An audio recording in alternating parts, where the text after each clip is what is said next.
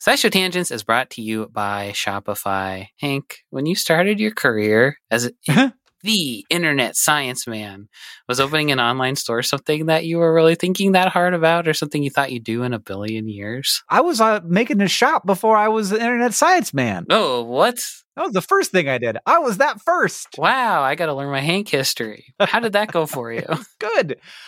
Here's what I'll tell you. Like the part where we start selling a thing and you get to see the number go up is so exciting. And when it's just like you by yourself, you got to be careful.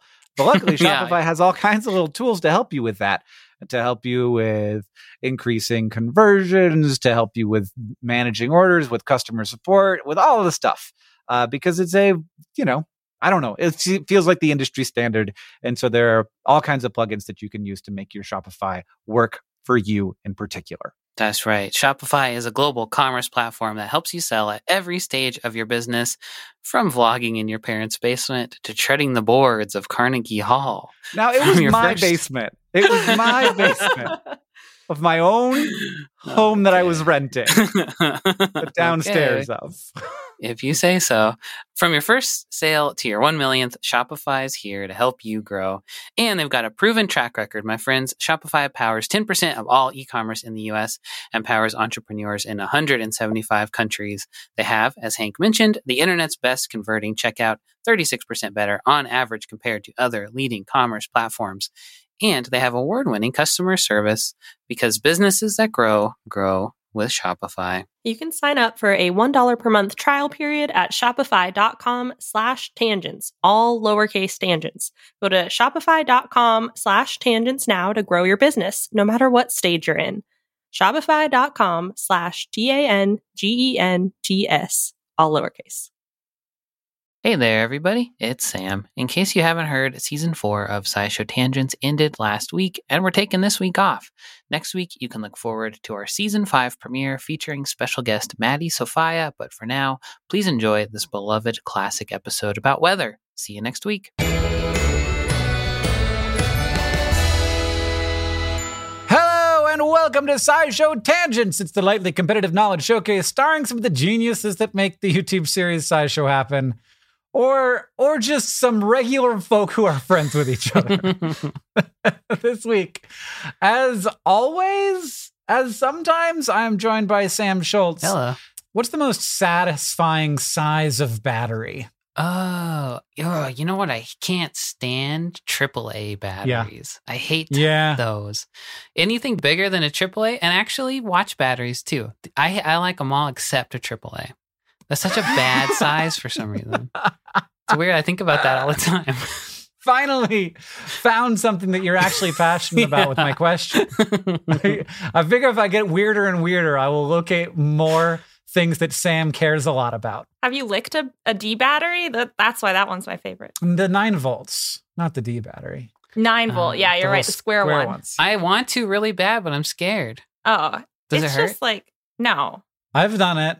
My guitar uses them, and so like during shows, you have to make sure the battery is charged, and you can tell by looking at it. Is that why you guys are so smart? Because we charge our brains with batteries. Yeah, we're battery lickers over here. And what's your tagline? Exploring the idea of podcasting from bed. I do sometimes podcast from bed for my podcast I have with my wife, and it is not unpleasant. I will say that. Sari Riley is also my other co-host for the day. Hello, Sari. Hello. Do you have any idea why there is a large taxidermied squirrel in the parking lot of our office building? I have not been to our office building in months. How large? I would say that if it were a live squirrel, it would weigh 4 times more than a fox squirrel, and it's mounted to a piece of driftwood. Could be a trap. Yeah. It's probably like a giant ruse set out to catch you specifically. One of the scientists we invited for an interview left out a squirrel as a social psychology experiment. How long will it take for these nerds to bring in a taxidermied squirrel into their office? Yeah, it's a Trojan squirrel. Yeah. What's your tagline? Conspiracy of snakes. And I'm Hank Green, and my tagline is, printers be damned! Take off the hat! Every week here on Tangents, we are trying to one-up, amaze, and delight each other with science facts. And we're also trying to stay on topic, but we're not going to, even though we're trying. We're also going to play for glory, but we are also awarding chin coins from week to week because we need to keep track of who is winning and who is not so that we can feel bad or good about ourselves. Just as last week, we're ringing in the new season by trying out some new games. So each week in January, one of us is bringing a new game for the show. If we like it enough, might put it into our regular rotation. And I can't wait to see what Sari's mystery game is. But first, we're going to introduce this week's topic with the traditional science poem, this week from Sari. All I'm going to say is shanties are in right now. There once was a forest of old birch trees, struck by lightning for all to see. The rain welled up, the leaves swirled round, oh, blow, my bully boys, blow. Soon may the weatherman come to bring us a forecast of this region. One day when the thunder is done, we'll take our leave and go. She had not been 2 weeks in spring when down on her the clouds did bring. The hail and ice and wind did sting her face with all that snow. Soon may the weatherman come to bring us a forecast of this region. One day when the blizzard is done, we'll take our leave and go. And then the summer days get hotter, the sun beats down and we're chugging water. Turn up the fan, I'm glad we bought her before the sky did glow. Soon may the weatherman come to bring us a forecast of this region. One day when the heat is done, we'll take our leave and go. Thank you. Holy crap. You need more than 1 point. We have established that parody songs get more than 1 point. Well, we also established that the poems don't get points anymore. Yeah. Oh, fuck. I went all out for nothing. Just to scare myself. You know, you got to feel alive during a pandemic sometimes. Yeah. I hope by the time this episode comes out, sea shanties are still a thing. But I also hope by the time this episode has been out for 4 years that sea shanties are still a big part of popular culture, because it is the main thing that I have like just had so much joy brought into my life by. So thank you for doing a sea shanty cover. And the topic for our day is not just weathermen, but also just the weather in general. Mm-hmm. So Sari, what is weather? Well, weather is all kinds of events that happen in the Earth's atmosphere, usually in the troposphere, which is the part of the Earth's atmosphere that is closest to the surface and under the most air pressure, just from like other atmosphere squishing down on it and being pulled down because of gravity. And it can be temperature and wind and humidity and storms and all that stuff. If you point outside and are like, look at that, that's the weather. How does wind work? That's air pressure. You can think of high pressure as when molecules are crammed close together, so like a crowded room. And you can think of low pressure as when things are more far apart, so like everyone is an arm's distance, is 6 feet away from everyone else, hypothetically. And naturally, to balance out, to like reach an equilibrium, things move from high pressure zones to low pressure zones. So they move from the more crowded areas to the less crowded areas. And so air moves from high pressure zones to low pressure zones, and that movement of air is wind. Do you know where the word weather came from? I do. It comes from Carl Weathers. He invented it. Wasn't around until like the 70s. I don't know who Carl Weathers is. Who is he? He's an actor. He is in Predator. He's the strong guy who's not Arnold Schwarzenegger when they do the cool arm wrestling thing. The meme. Yeah, the meme. He's the other guy in the meme. He's the other meme arm. Okay, it could have been him if he's a time traveler. The root word is we or we. I don't know how to say it, but it's spelled W-E, which means to blow.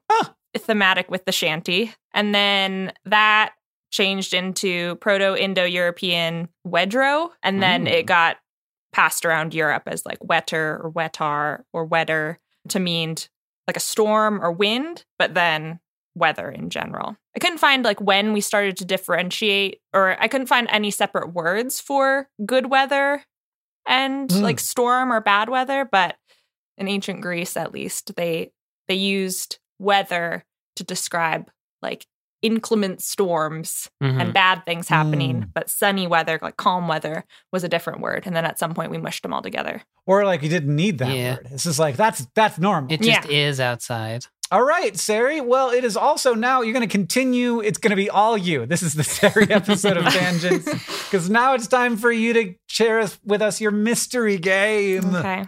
I just have written in all caps, hello, this is Brainstorm. So that's the name of my game, is Brainstorm. Here's how it works. I will give a prompt and the number of answers I have on my list, and you'll have 1 minute as a team to guess them with no penalties for wrong answers.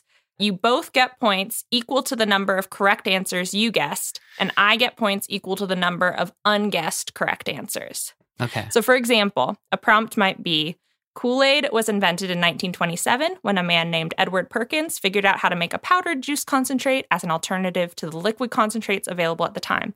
The question is, what were the 6 original flavors of Kool-Aid? You have a minute to guess, and if you guessed after that minute, grape and cherry, you would both get 2 points, and I would get 4 points for the remaining 4 flavors. But if you guessed grape, cherry, orange, root beer, lemon lime, and raspberry, you both would get 6 points, and I am doing not so great with 0 points. I would not. No, I've gotten root beer. Yeah. Root beer Kool-Aid. That's an advanced flavor. Apparently, they had it figured out right there at the beginning. Yeah, how have we moved backward so substantially from root beer Kool-Aid? What I want is some very flat root beer. Yeah. Question number 1. We learn basic types of precipitation in school, like snow, rain, or hail.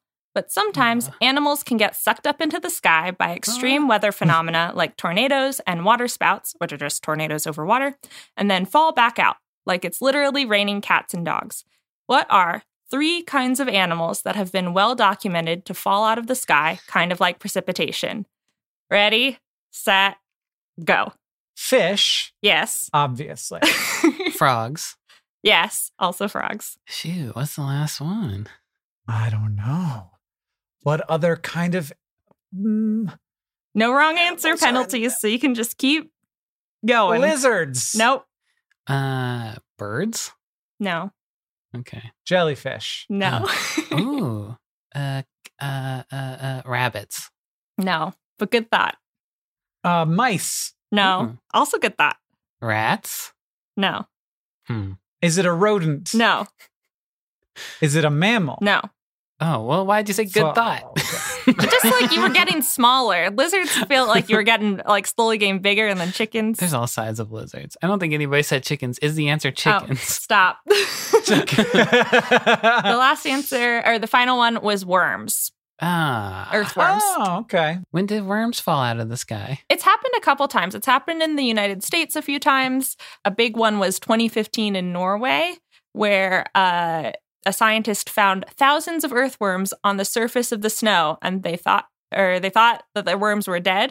But when he put them in his hand, he found that they were alive, and so he assumed that they got sucked up out of mud somewhere and then just dumped on the snowy earth. Did I make up that there was once a shower of raw meat? There was a shower of raw meat somewhere. I think somewhere in the United States. It was called the Kentucky Meat Shower, everyone. Some small chunks of red meat landed near Rankin in Bath County, Kentucky. And we're not sure how it happened, but the most popular theory is the vulture theory. A group of vultures regurgitated their meals. Oh. So that's not weather related. Yeah, that's vomit out of the sky. Anyone could do that. No weather involved.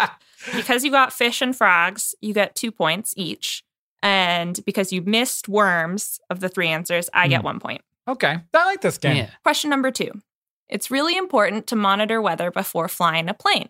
So in the U.S., there are these things operated by the Federal Aviation Administration called AWOS or AWOS, maybe, units, which stands for Automated Weather Observing Systems. The latest and greatest specs I could find are for AWOS 4, which measures both general atmospheric things and specific dangers that plane pilots might want to know about because they could delay takeoff or require some maintenance on the plane. So, what are 8 distinct types of things that automated weather observing systems measure? Ready? Go. Temperature. Yes. Wind speed? Yes. Humidity. No. Wind direction. Does that count as a different I one? lumped that with wind speed and Oh, gusts come and on. direction. Oh, please. Precipitation? Yes. Yeah. Precipitation type and amount I lumped into one. Okay. There's like a billion more. What does the sky do? It Think about planes. What do they need to know? Okay, I'm thinking about them, and it's not helping me at all. Height of something. Hank, you go. Height of fog? Yeah, visibility or cloud height. Visibility. Oh, Good job. 4 more. Some Okay, kind of turbulence time. related. Oh, shit. Time. With birds? Was birds one of them? Birds is not one of them. Oh, that would have been good. Good guess. So the remaining ones were barometric pressure.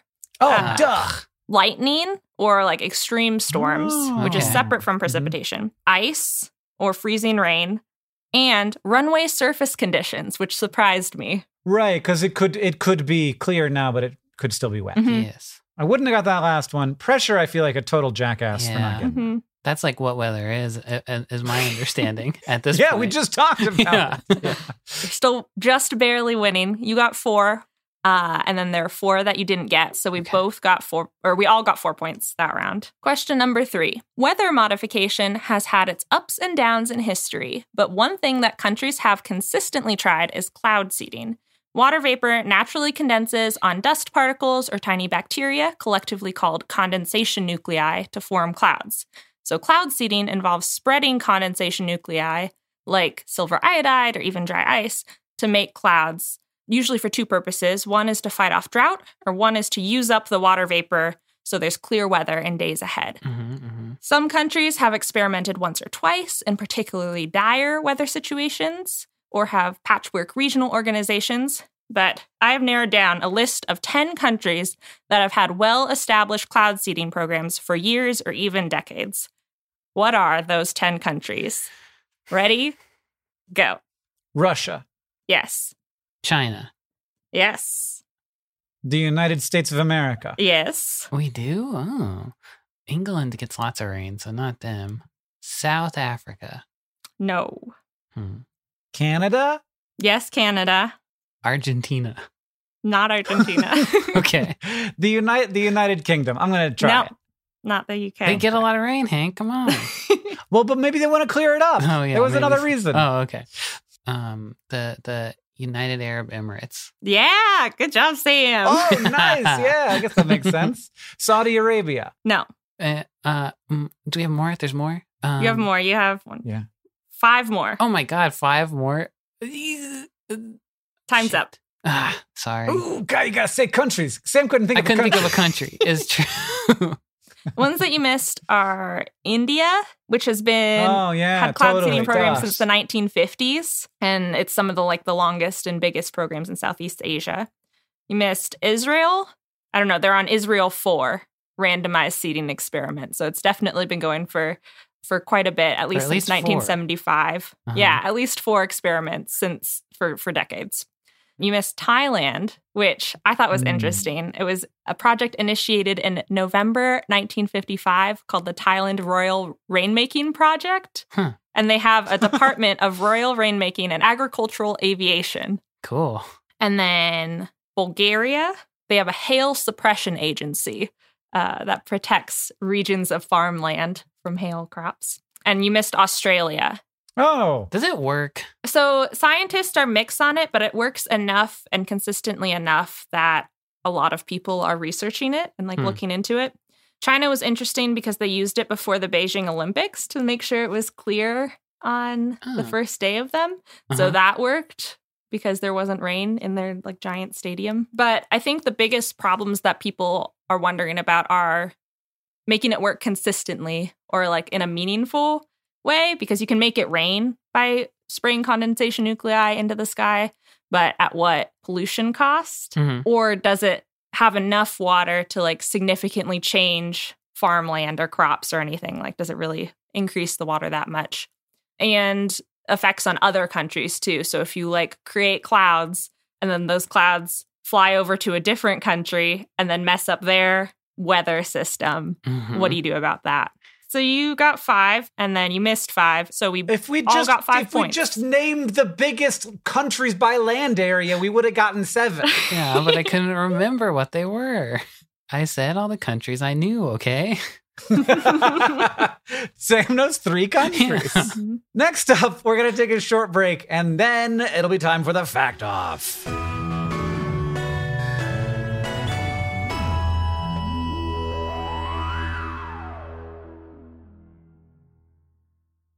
SciShow Tangents is brought to you by Rocket Money, a personal finance app that finds and cancels your unwanted subscriptions, monitors your spending, and helps lower your bills.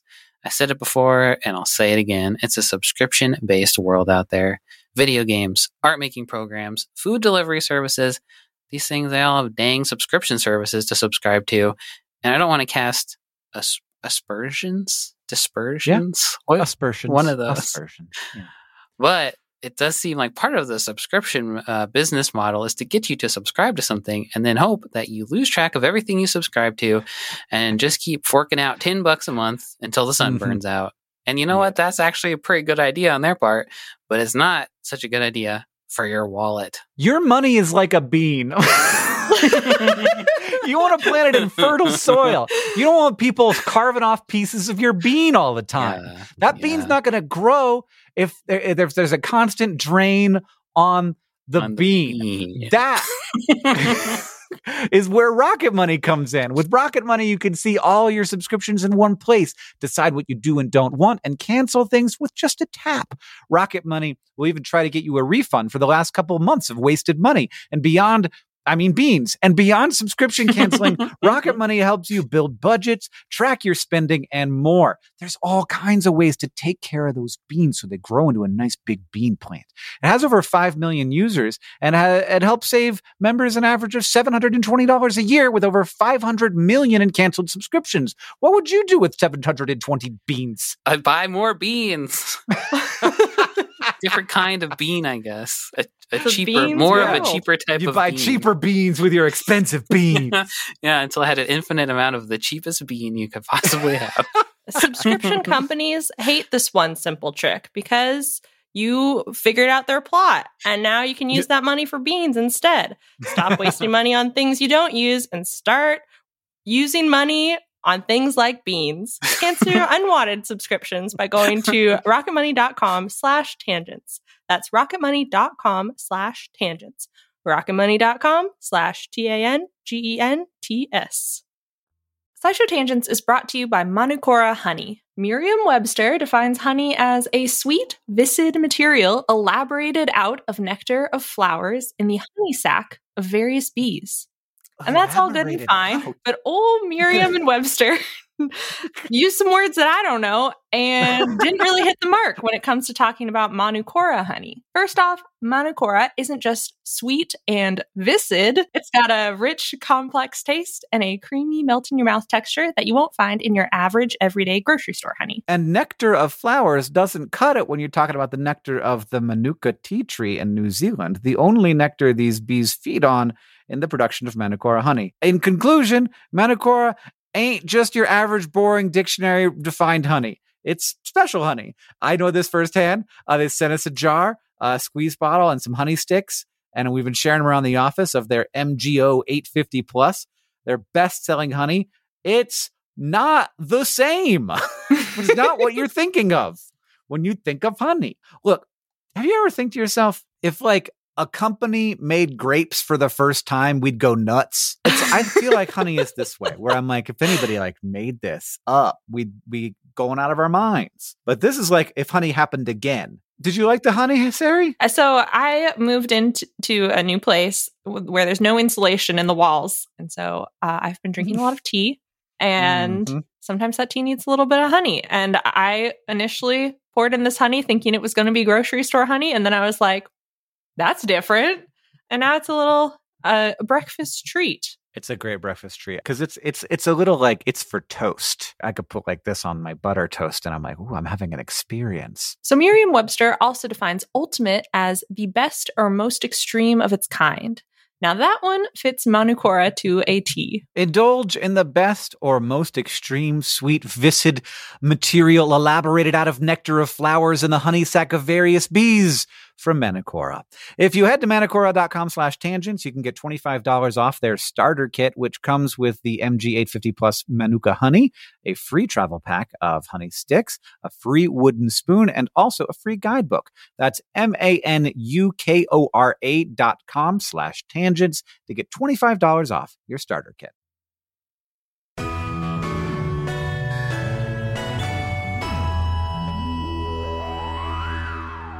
Welcome back, everybody. Here are our scores. We got me and Sam tied with 11, because that's how that game worked, and Sari with 10. But you should honestly have 12 after that parody song. Well, too bad. You don't. And now it's time for the fact off. Sam and I have both brought science facts to present to Sari, an attempt to blow her mind. And Sari has points that she can award to the fact that she likes the most, and it will decide the winner of the episode, I can tell by where we're at right now. But to decide who goes first, Sari has a trivia question for us to answer. Grapple is sometimes called soft hail or snow pellets, but it isn't really hail and it isn't really snow. It's supercooled water droplets that freeze onto snowflakes to form tiny balls of rime ice.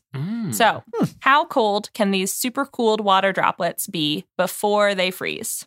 I will say -10 degrees Celsius. Oh, I'll say lower than that. I'll say -15 degrees Celsius. The answer is a -48.3 degrees Celsius. Holy cow. Why doesn't that water freeze like at a normal freezing temperature? It's so clean. There's no nucleation site. So if you've got extra clean air and just water floating around, then it can get very cold until a snowflake shows up and there's a nucleation site. So then it gloms on and freezes. In the same way where you can put in a water bottle into the freezer and it can become super cooled without being ice. I guess I'll go first. So in 2021, we have all kinds of computer models and electronic instruments to tell us many days in advance when bad weather is coming. And this lets people like board up windows or build sandbag embankments and take lots of other precautions to minimize the loss of life and property damage that a big storm can cause. But in England in the year 1850, they were mostly still relying on a combination of folk knowledge and telegraphs from places that were currently experiencing storms. So this meant that storms could pretty much come out of nowhere. And if you were in one of the like coastal towns that was supposed to send the telegraph, if you were in a storm, you were already in a storm. So there wasn't really that much you could do about it. And England was also losing ships at sea to storms because there wasn't really any way to communicate what the weather was like on the ocean. So this combination of problems set the stage for the invention of weather forecasting. And a footnote in that process is Dr. George Merriweather and a bunch of leeches. While doctors at the time didn't necessarily believe in balancing humors, they still practiced bloodletting. And it was like a treatment for basically any disease you could think of at the time, I think. And they loved to use leeches to do bloodletting. So they had big jars of leeches sitting around doctors' offices, basically. So Dr. Merriweather spent a lot of time with leeches and noticed that his leeches got all worked up when bad weather was on its way. And they would like writhe around and climb up the sides of the jars and just like flip out. And from a modern lens, people think that possibly what was happening was that leeches can sense drops in pressure from a coming storm, which means that rain is coming and that they can travel farther than they could otherwise in their search for blood. But inspired by this observation and a poem by Edward Jenner, who was a scientist whose work also helped popularize the smallpox vaccine, the poem was about how animals react to coming rainstorms because like animal instinct was also a big new discovery that they were trying to figure out. The poem featured the line, "The leech disturbed is newly risen, quite to the summit of his prison." I don't really know what that means, but to Dr. Merriweather, it meant that he should spend several months putting together an idea for a new type of weather prediction device that used leeches. I also think there were lots of types of barometers that existed at this point that also detected atmospheric pressure. So he was sort of reinventing the wheel, but with leeches. I don't think he knew that, though. He didn't, yeah. So anyway, he came up with 12 corked glass jars were placed in a big circle at the base of this contraption, and some water and a leech were placed in each one. He wrote that he used glass jars to prevent the affliction of solitary confinement in the leeches, aka so they wouldn't be lonely, so they could see each other and be like, "Hey, leech." So each jar had a string through the cork and into the bottle. And the other end of the string was tied to a bell hammer positioned by a big bell that was in the middle of the jars, like on a big pedestal. And he called his invention the Tempest Prognosticator. So the idea was that when the weather got bad, the leeches would start to freak out and climb up the walls of the bottle to go blood hunting, I guess. And they would move the string and ring the bell. So the more ringing there was, the worse the weather was coming, was his idea. So he did a bunch of these tests through the 1850s, and he had maybe some possibly successful results. He would send predictions out to different like scientific organizations around the country, and at least one of them wrote him back a letter that said that he had successfully predicted a storm by up to 12 hours. But I don't know how many letters he sent out, so he maybe just got lucky. It's false positive, yeah. So he thought his invention could save lives, and he wrote letters to the government asking them to adopt the prognosticator as the official storm detecting device of the Navy. And he made a really ornate version of it and showed it off at the Great Exhibition in 1851, hoping to sell them to rich people. But as far as anybody knows, nobody ever bought a single one. Probably because you had to change the water and feed the leeches, and also they were full of leeches. And he didn't get a government contract either. The Navy they think the Navy tested the prognosticator, but they ended up going with the storm glass, which was a device championed by Admiral Robert Fitzroy. And the storm glass basically was just a bottle of mineral water, and it definitely didn't work. So they might have been better off going with the leeches. That maybe worked a little bit. I love the idea of any science that at its core isn't actually science. It's just a clever animal. Yeah. And so you just like build this beautiful device around 12 leeches or whatever. Gross little worms. And the only thing that's happening is a leech is moving. You're harnessing the raw power of animal instinct. That's what he thought you were Exactly. It's like the Flintstones. Like in the Flintstones, that's what everything was. Yeah. It's like the remote control for your television. It was just a bird that come out like the end flew of it. and turned the TV But it's on. also kind of like if the Flintstones lived in a world where there were already TV remote controls, and then they built the remote control that the bird flew out of, and they didn't know that they were doing the same thing. And he did really make a beautiful thing. We'll put a picture of it in the show notes. You can just type in Tempest Prognosticator on Google also, because like nobody's ever named anything else that since then. I also, while I was looking this up, saw a bunch of pictures of leeches, and I was like, they're kind like a leech can be a little bit beautiful, like snake skin patterns and like lots of contrast. And then it's like, that freaking head. Pretty bad. All right, you guys want to hear my fact? Yeah. It is in a similar vein because the way that we determine what the weather is really important to us, and it has evolved a lot over the years since the Tempest Prognosticator. And it has been, kind of surprisingly, messed up by COVID, and maybe not in the way that you would expect. One of the things that was important to do, and that has continued to happen over the last too long now, since March, is that planes are not flying as much anymore. And that has messed up weather forecasts, which is a wild thing to me that I never would have expected. And it turns out that every commercial aircraft since like the 1970s is part of a like worldwide network of weather data collection called the Aircraft Meteorological Data Relay Report. All of these aircrafts constantly collect data. So 3,500 aircrafts flown by more than 40 airlines globally. They take temperature and wind measurements every few seconds during takeoff and landing, and every few minutes while the plane is at cruising altitude. And so something like 680,000 observations are sent into this every day if there isn't a pandemic. But starting in February, the number of flights dropped 50 to 75%, depending on the month. And that in turn led to a lot fewer of these AMDAR reports. So a scientist named Jing Chen at Lancaster Environmental Center in the UK decided to see how this reduction in data affected meteorological forecasts from March until May. And he found that in general, weather forecasts have worsened more in the Northern Hemisphere, which is where you usually get more aircraft data than in non-COVID times, because that's where most of the land is and also most of the rich people. In particular, accuracy of surface temperature forecasts was off by as much as 2 degrees Celsius in Greenland and Siberia, because those are locations that are more remote and they don't have as many like conventional meteorological stations. So airplanes are the majority of the data they get, or a lot of the data they get. Other places with a lot of air travel, like North America and Southeast China and Australia, so places where there were lots of planes, a density of planes, they also experienced worse forecasts. But one area that didn't do that badly was Western Europe, which just has a really extensive network of meteorological stations on the ground that were able to provide the data to compensate for the loss of this AMDAR network that provides just a tremendous amount of data that we kind of just stopped getting for a while. Yeah, I never thought about the fact that planes could have useful instruments on them besides like carrying people.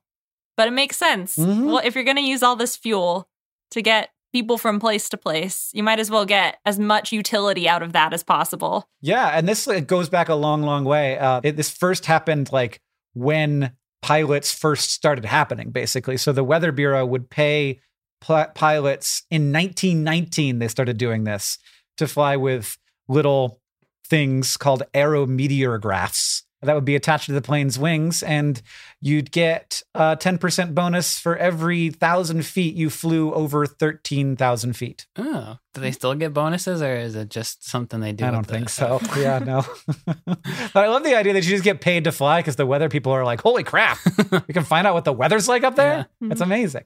So, Sarah, you've either got Sam's fact that Dr. George Merriweather, I can't believe his name was Merriweather, invented the tempest prognosticator to try and forecast storms using leeches, or my fact that COVID is affecting weather forecasting because less commercial planes are flying and we're not getting all of that good AMDAR data. It's harder and I have to do it by myself. I'm going to give Sam 3 points and Hank 2 points because I didn't know about either of these things before. And even though AMDAR is going to change how I view plane travel, I love the leeches. And I would love to like find an old leech machine and restore it and just have it as like, this is my leech machine. And now it's time for Ask the Science Couch, where we've got some listener questions for our couch of finely honed scientific minds. This is from @GingerSnap273. Is acid rain a real thing I should actually be concerned about? Yeah, but less so, right? And it's bad for buildings and not necessarily as bad for people, right? Is that the thing? Well, it's bad for people in that it's bad for forests. But like, you don't have to be worried about it. You don't have to be worried about like getting your face melted off by a rain. Yeah, so there's different amounts of acidity. It's all based on the pH scale, which you've probably heard about if you've ever taken a chemistry class, which I'm sure people who have listened to SciShow Tangents have or are going to at some point in their life because they're a bunch of nerds. But lower numbers on the pH scale are more acidic and higher numbers are more basic.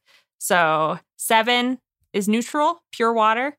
All rain is slightly acidic because there's carbon dioxide in the atmosphere and that dissolves in the water to make carbonic acid, sort of like how our blood is slightly acidic. Rain is usually around a pH of about 5.6, and acid rain is more acidic than that. It's a pH of about 4 instead of 5.6, and based on the way the pH scale works, that's like a 10 times difference. It's a logarithmic related scale. And it's caused naturally by things like volcanoes erupting or decay of vegetation, but also things that we do as humans, like power plants that release gases or cars that release emissions. Particularly gases like sulfur dioxide and nitrogen oxides lower the pH of rain. It can neutralize materials that can be washed away by acid rain. So that's why like certain stones, the acid will react with the minerals and neutralize, but then wear away at the building material. 4 is like less acidic than orange juice. Yeah. So like... Okay. Orange juice won't melt you. Yeah, you could put orange juice on your face, but you wouldn't want to put it in your eyes. It wouldn't hurt them, but it might hurt, you know? But it is enough to harm things like insects or fish whose skin is less protective against water. When I was a kid, acid rain was like the scariest thing. Like in the 90s, you'd hear about it all the time. So what happened to it? Did we just get like, that's going to happen, we can't do anything about it?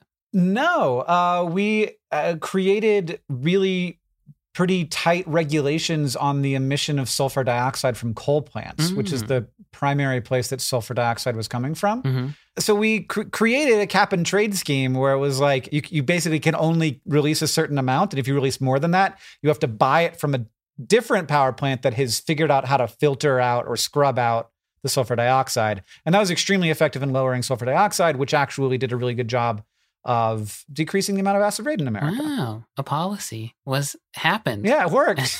Cool. Yeah, regulations.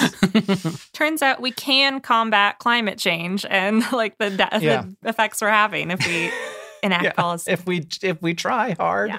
Yeah, and it was expensive for the coal plants, and they didn't want to do it. And then they did it, and we're okay.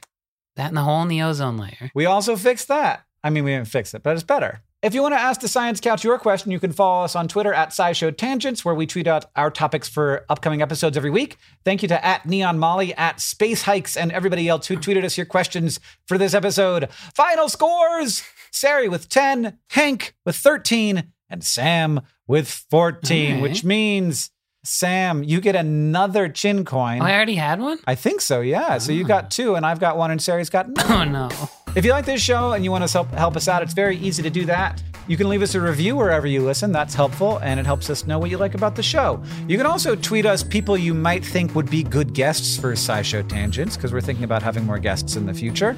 Or you can tweet out your favorite moment from the episode. Finally, if you want to show your love for SciShow Tangents, you can just tell people about us. Thank you for joining us. I've been Hank Green. I've been Sari Riley. And I've been Sam Schultz. SciShow Tangents is created by all of us and produced by Caitlin Hoffmeister and Sam Schultz, who edits a lot of these episodes along with Hiroka Matsushima. Our social media organizer is Paula Garcia Prieto. Our editorial assistant is Dabuki Chakravarti. Our sound design is by Joseph Tuna Medish, and we couldn't make any of this without our patrons on Patreon. Thank you. And remember, the mind is not a vessel to be filled, but a fire to be lighted.